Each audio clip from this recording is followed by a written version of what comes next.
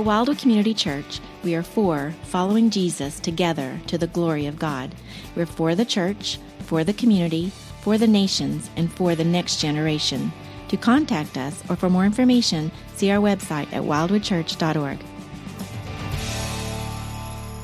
Today we're going to be in part 2 of our study of 2 Corinthians, looking at chapter 5, verses 1 through 10.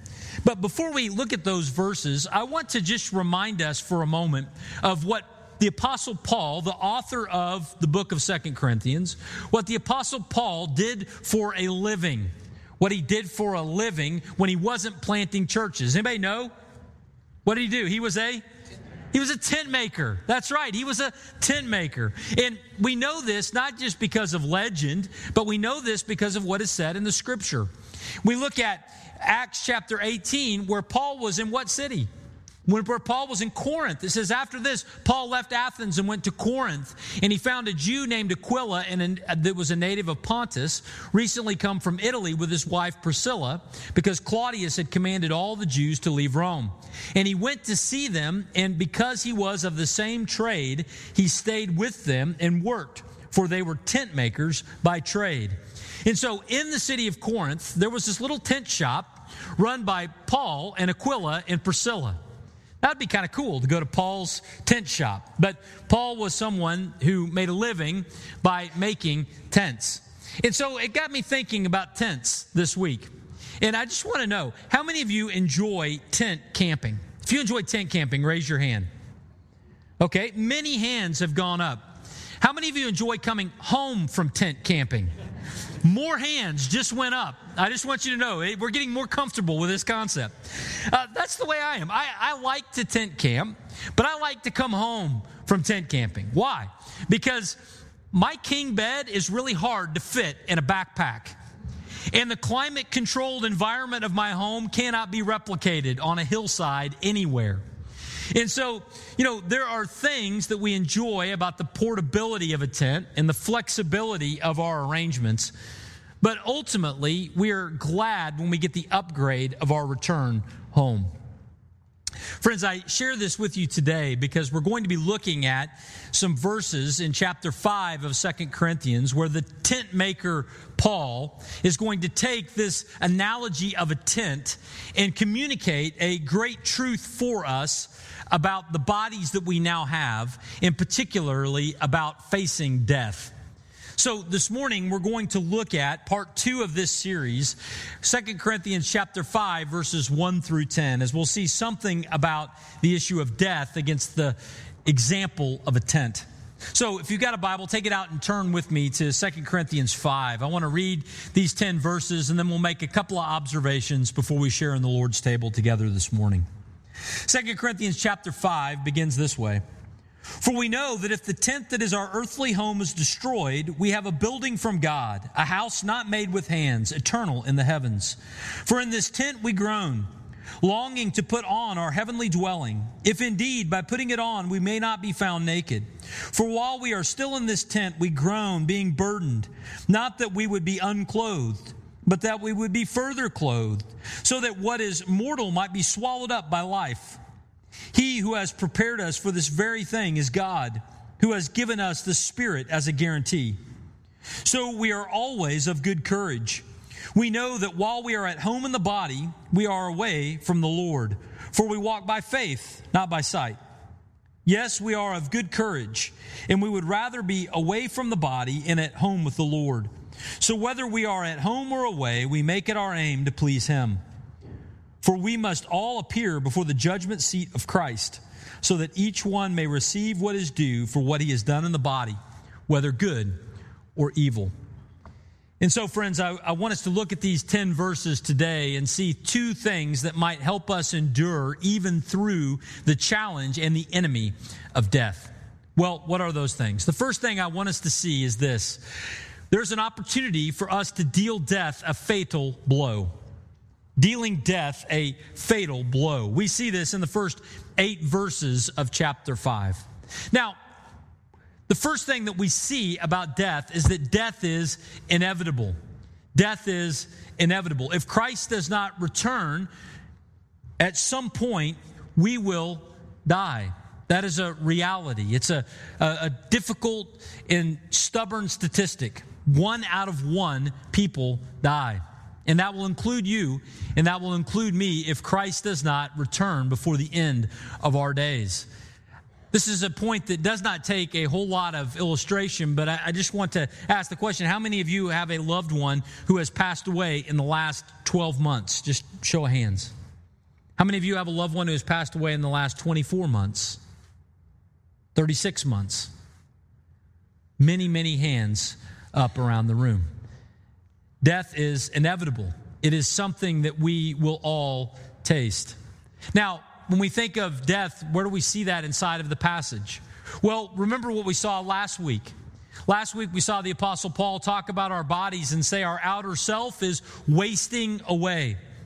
We experience physical challenges with our health and physical problems inside of this world because it was never built to last forever. We go beyond this and we think about what he says, though, in chapter 5, verse 1. When he says, "For we know that if this tent that is our earthly home is destroyed," our outer self was wasting away here, but it goes all the way to being destroyed in chapter 5, verse 1. That escalated quickly. But we see the challenge and the difficulties of living in this world. Death is inevitable. Now, this idea of death being inevitable is further underlined by this example of a tent. Paul here talks and he says, "For we know that if the tent that is our earthly home is destroyed." Now, what is a tent? A tent is a portable, temporary dwelling. That's what it is. It's a portable, temporary dwelling. It allows us to go places and see things we would not go and see otherwise, but ultimately, we won't live in it forever. Ultimately, it will begin to break down even faster than other things in places where we might live. It'll get a hole in the side. It'll begin to leak. Tents are temporary and they are portable. And what Paul does here in chapter 5 is he reminds us that our bodies are like tents. The body that we have is temporary and portable. It is where we are living and what we are living in as we live out our lives on this earth. But we will not stay in this body forever. That is what he's getting at here. Now, this idea of our bodies as a tent is something that has connection in other places in Scripture, including in John chapter 1, verse 14, where it is talking about Jesus and says, "And the Word, Jesus, became flesh and dwelt among us. And we have seen His glory, glory as of the only Son from the Father, full of grace and truth." Now, it's not fully evident in English, but this word here, dwelt, is the same root word from which we get the word tent, or in Hebrew, really the idea of to tabernacle. What John was reminding us of in John 1 is that Jesus took on the tent of an earthly body so that he might come in a portable way from heaven to earth, but ultimately have a body that would be able to die on the cross for our sins. And so we see this idea of a tent. Our body is a tent. It is portable, but it is temporary. It's interesting what Paul would say in 2 Timothy chapter 4, verse 6, when he's talking about the end of his life. He says, "For I am already being poured out as a drink offering, and the time of my departure has come." Now, this word departure, it's interesting. In other ancient works in Greek, this word is used for breaking down camp. For breaking down camp, for putting the tent back in the backpack. This word is used. Paul is here talking about our lives are like a tent, and the end of our lives, our death, are when that tent gets folded up and put in the bag as we move on to the next place the Lord has for us. See, friends, death is inevitable. Our bodies are like a tent. They will not be around in this form forever. But not only do we see that death is inevitable, but we also are reminded in this that death is not the end. See, if our bodies are like a tent, it ultimately gets folded up and put away, but we go on to something else. And if we are in Christ, then the trade-off from this life to the life to come is a massive unparalleled upgrade. From a tent to a mansion. This is what Paul says. He says that right now we live in a tent that is earthly, that is made by hands, but he says we are headed towards a house, a mansion that God has prepared in the heavens.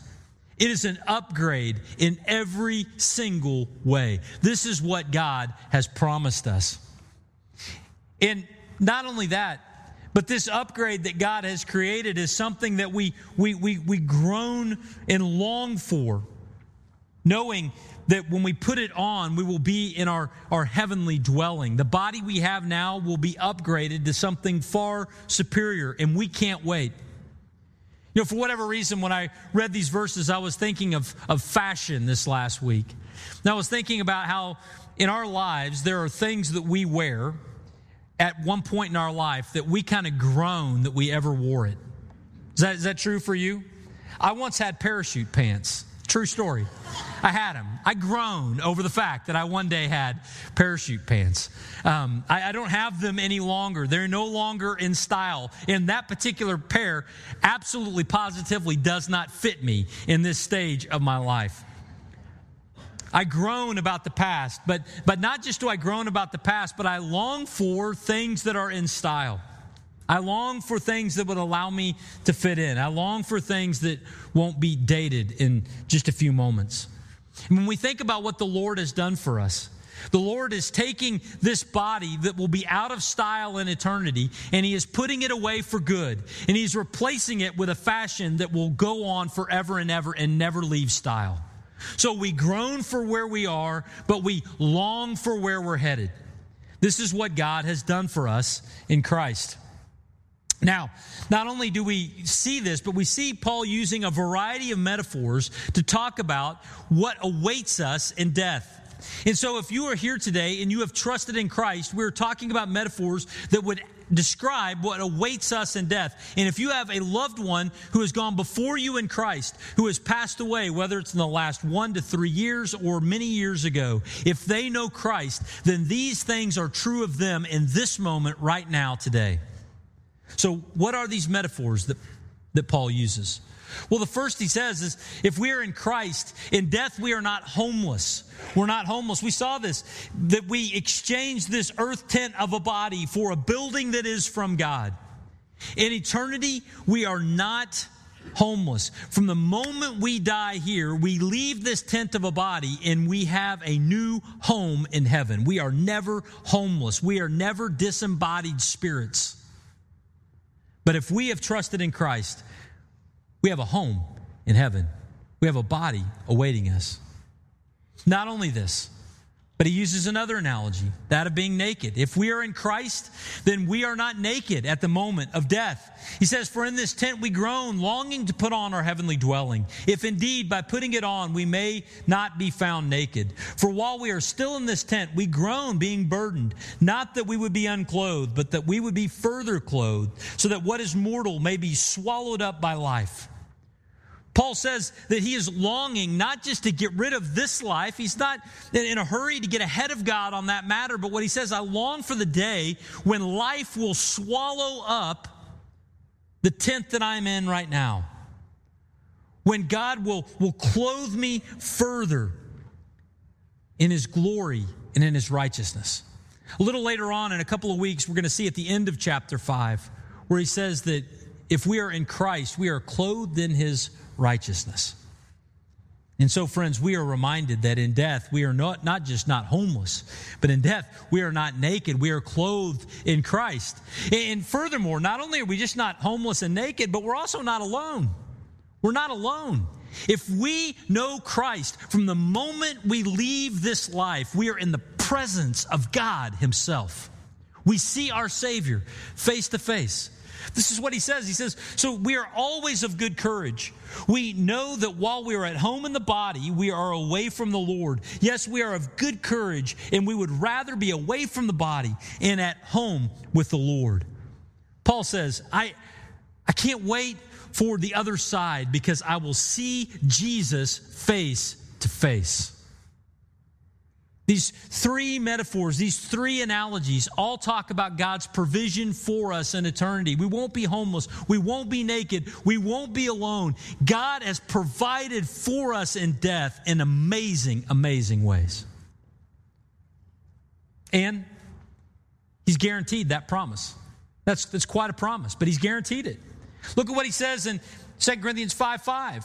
He who has prepared us for this very thing is God. God has prepared us for this greatness in eternity. He has promised this to us, and He has given us the Holy Spirit now as a guarantee of what is to come.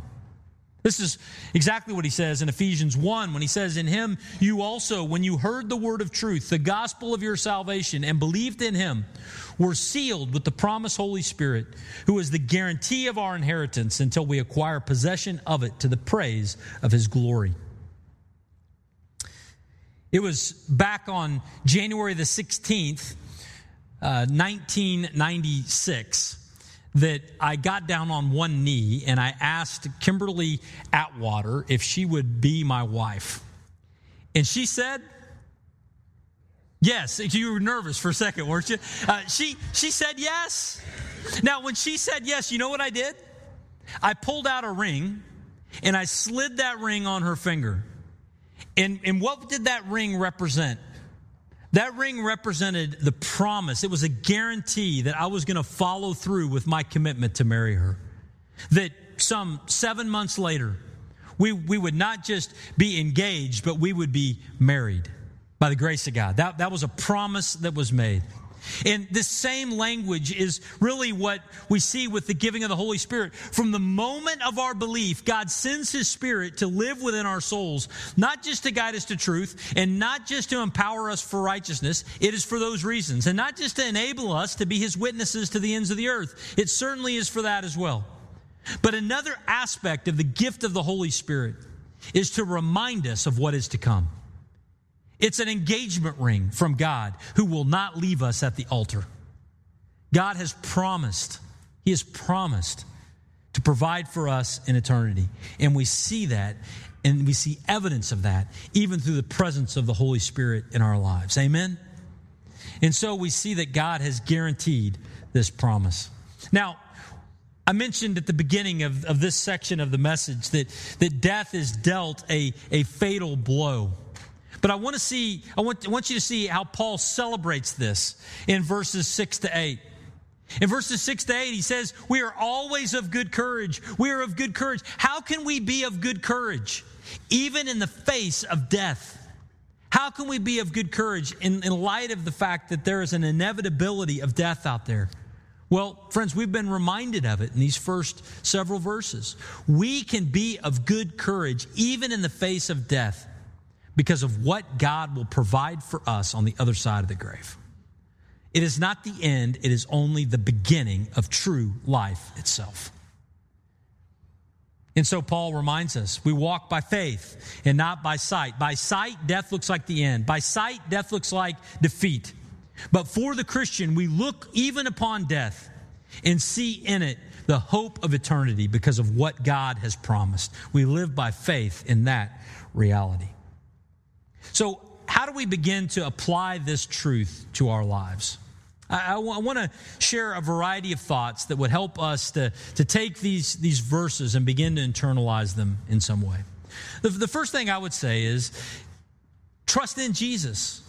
In light of the fact that those who are in Christ, though they die, yet they will live. In light of the fact that if we have trusted in Christ, there is awaiting for us an upgrade from a tent to a mansion. I implore you to trust in Christ today while you have time. For many of us in the room today, this is something that we have already decided at some point. The Lord has pursued us. We have trusted in Christ for the forgiveness of sins. We have repented of our ways. We are following Him in faith.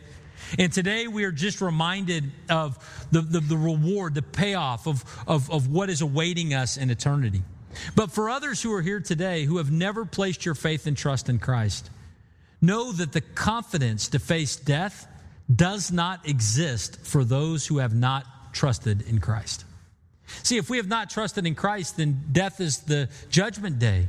It's the moment where we will have to give an account for our own sin and failures. And if we've got any sin, we can't be connected to a holy God forever. And so we are on our own.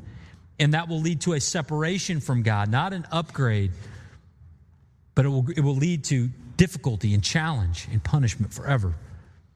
Friends, while we have time, in light of what is to come, may we trust in Christ. And if this morning, as I'm sharing these words, God is stirring within your heart, believe me, that is not me preaching. That is the Spirit of God drawing you to Himself. May this morning, as God is drawing you to Himself, that you would complete that action by embracing by faith, repenting of your sins, and following Christ forever. So the first thing is to trust in Jesus.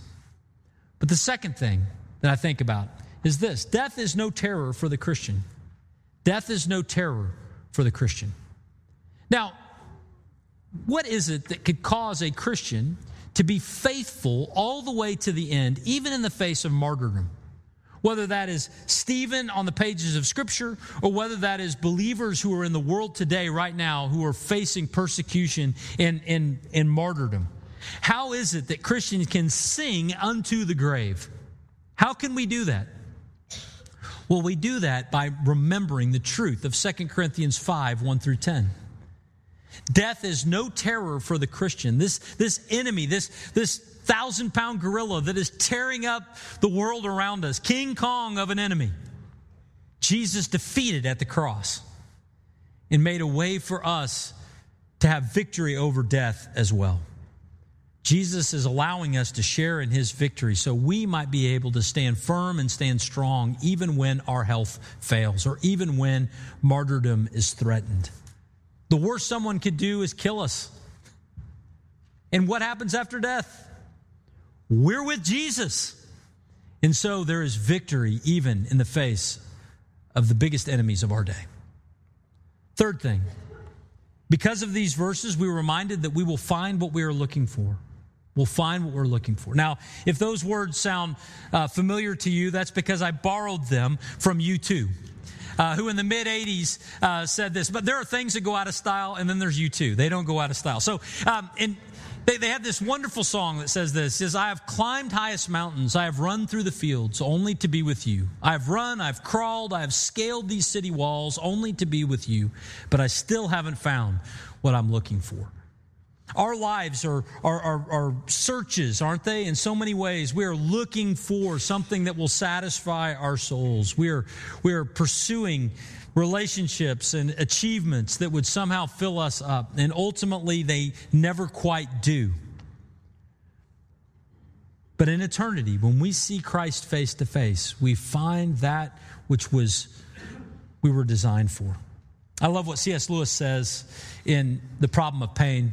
He says, there have been times when I think that we do not desire heaven, but more often I find myself wondering whether in our heart of hearts we have ever desired anything else. It is the secret signature of each soul, the incommunicable and unappeasable want, the thing we desired before we met our wives or made our friends or chose our work, in which we shall still desire on our deathbeds when the mind no longer knows wife or friend or work. Friends, we find what we are looking for in Christ. We find what we are looking for in eternity. And then I just want to remind us again of the courage that comes from knowing the victory that Christ won over death. I love what Paul said to the Corinthians in chapter 15 of the first letter he wrote them. It says, when the perishable puts on the imperishable and the mortal puts on immortality, then shall come to pass the saying that is written, death is swallowed up in victory. O death, where is your victory? O death, where is your sting? There is encouragement, friends, in these verses as we remember this truth, that death has been dealt a fatal blow. But there's a second truth that I want us to see here. Second thing that is important for us to remember. And that is this: the relational implications of life after death. The relational implications of life after death. Notice how Paul will describe the experience of eternity. He says that we are of good courage. We know that while we are at home in the body, we're away from the Lord. For we walk by faith, not by sight. Yes, we are of good courage, and we would rather be away from the body and at home with the Lord. Now, this sounds very similar to what Paul said, reflecting on his death, whether he would stay here in this life or go to be with Jesus in Philippians 1, when he says, I'm hard-pressed between the two. My desire is to depart and to be with Jesus, for that is far better. So for Paul, when he looked forward to life after death, what did it signify? What was the cornerstone of it? What was the substance of it? It was not gold streets and it was not pearly gates, but ultimately it was Jesus himself who he would see and live in fellowship with face to face. And in light of what we saw earlier, the chief thing was not the clothing, and the chief thing was not the house. The chief thing was that he would not be alone, but he would be with Jesus forever. Now, this is something that we saw last year in our study of Revelation when our friend Jim Hamilton told us this. Is this the way that you think about heaven? If you found out that God and Jesus weren't going to be in heaven, but the street would still be gold and the gates pearl and the walls jasper and the water living and the trees leaves healing and all your dearly departed there, but Jesus and the Father would not be there, would you still want to go? If you hesitate at all, please recognize that heaven without Jesus and the Father would be nothing less than a gold-plated hell. Jesus and the Father are heaven, and that is no less true now than it will be then. Friends, we need to be reminded that when we think of life after death, it is life with Jesus. We will see him face to face. And when we see Jesus face to face, there will be some relational implications of that meetup. Because we will see the one that we have called not only our Savior, but also our Lord, and we will have to give an account for our lives.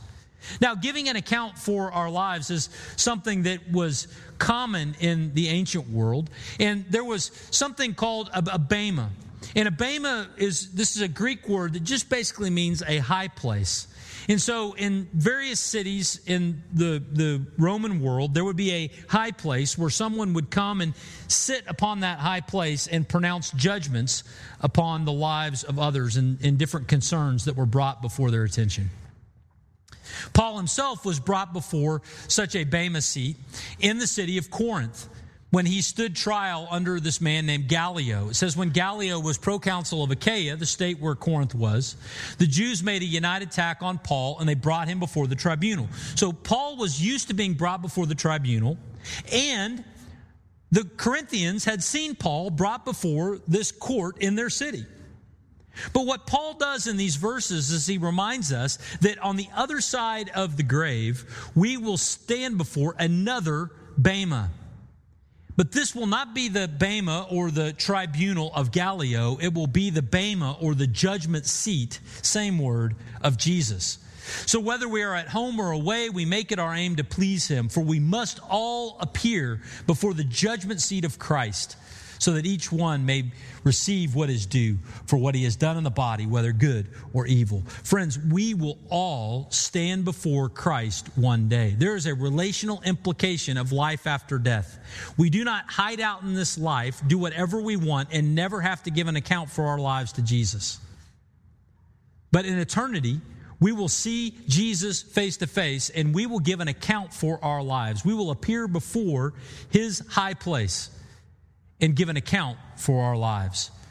Because of that, Paul says, knowing that's coming, I make it my aim, I make it my ambition, I organize my life to please Christ now, knowing that I will see him then. That's what Paul says.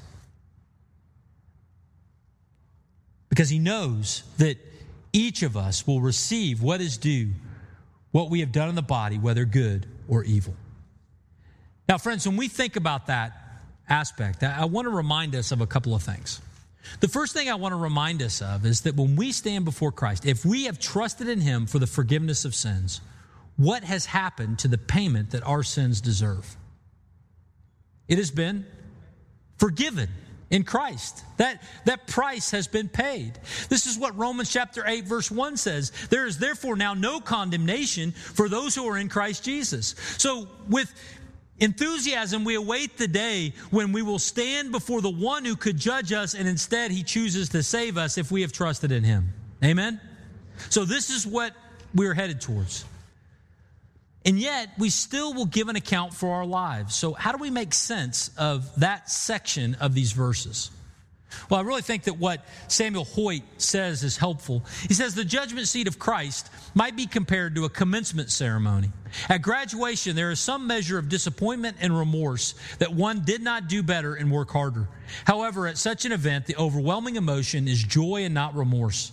The graduates do not leave the auditorium weeping because they did not earn better grades. Rather, they are thankful that they have been graduated, and they are grateful for what they did achieve. To overdo the sorrow aspect of the judgment seat of Christ is to make heaven hell. But to underdo the sorrow aspect is to make faithfulness inconsequential. Friends, may we not fall into either camp. May we not just focus on judgment, because in Christ there is no condemnation. But let us also realize that we will give an account for our lives. So let us be faithful and obedient even today. So a couple of ways that we might seek to apply Jesus being both our Savior and our Lord. The first, I would say this: are you ambitious in your spiritual life? Are you ambitious in your spiritual life? In light of what is to come, in light of the fact that he would see Jesus, his Savior and Lord, face to face, the Apostle Paul said he makes it his aim to please him. Other translations appropriately translate that not aim, but ambition. He makes it his ambition to please him. He puts effort into it. He puts work into it. He organizes his life. He puts thought into it. He really wants his life to be found faithful to Christ. And so he is running his life through the grid of, is this the way that Jesus wants me to live? Now, friends, we are used to having our lives organized by different things. Sometimes we organize our lives based on our physical health. We organize our lives around it. So we make plans to exercise or to eat healthy. We make it our ambition to be healthy. If we have children, we make it our ambition for them to have all of these experiences, to play in all of these tournaments and to compete in all of these events, and to receive the finest of educations. We make it our ambition. We organize around those things. We pour into it. But let me ask you, do we also make it our ambition to honor God with our lives? Do we live making it our aim to please him? If we did, we would find ourselves reading the Scripture not just to check a box and say we did it, but so that we could get to know the Lord and know what He's calling us to do, and then following Him in obedience. We would spend time on our knees in prayer because we would understand that we are called to be dependent upon Him, and He wants to work within our lives. We would find gatherings with other believers, something that we didn't miss because there were opportunities for us to encourage our brothers and sisters in Christ and to serve those around us and to worship God together as a part of our regular rhythm. We would be serious about sharing the Word of God with the lost around us and taking the Word of God to people on the other side of the world that have never heard the gospel, because this is a message too important to keep to ourselves, and Jesus has commanded us to go and to share it with all around us. Friends, are we making it our ambition to please Him? Or are we making it our ambition to walk away from our temptation and our addiction and remain faithful to Him? Husbands, are we making it our ambition to love our wives as Christ loved the church and stay committed to those relationships and not walking away from them? Parents, are we loving our children and raising them up and training them up in the way of the Lord? Are we making it our aim to please Him by living out our lives in these relationships the way that God would have us to live them out? Are we making it our ambition? Do we have ambition in our spiritual life? We're going to see Christ one day. We'll give an account for our lives then. Therefore, let's make it our aim to follow Him now. And a second, similar to it, does your future life organize your present behavior? I love what Paul Barnett says. Hope for the future, therefore, should not encourage dreamy unpracticality in the present, but courage and purpose. And so, friends, as we gather here today, we have been reminded of what is to come. And as we are reminded of that, I want us to respond today by celebrating the Lord's Supper together. And so those who are going to be helping to serve Lord's table, if you would go ahead and move into place here at the front of the room. And I want you to just to remind us again of what we are remembering when we drink of this cup and we eat of this bread together. We're remembering that Christ came for us. And we're remembering that because he died on the cross and rose from the dead, that we have the hope of life after death. And so Jesus instituted these symbols as these reminders. And he said, as often as you do this in remembrance of me. So this morning, if you have trusted in Christ for the forgiveness of sins, you are invited to come forward and participate in the Lord's Supper together with us. If you have not trusted in Christ for the forgiveness of sins, we invite you just to observe what we're doing here today as you see us remembering what Christ has done for us. Now, this morning, as we do this, the ushers will be moving down the middle of the room, inviting you a row at a time to come forward while we sing. And as you come forward, you'll come down the middle aisle, and then you'll return to your seats down the outside. Once everyone has been served and we've had a chance to sing together, then we will eat and drink. So at this time, would you join me as we pray? Lord Jesus, thank you so much. Thank you for the life that is found in Christ. Thank you for the hope that we have in him. Thank you that there is no condemnation for those in Christ. Thank you that we have this upgrade awaiting us. And Lord, I pray that you would guide us and help us even today in light of that reality to not only trust you, but also to follow you, to make it our aim to please you as we await that day, to hopefully hear you say, as you told us in the parable, well done, good and faithful servant. We thank you so much. We pray these things in Jesus' name. Amen.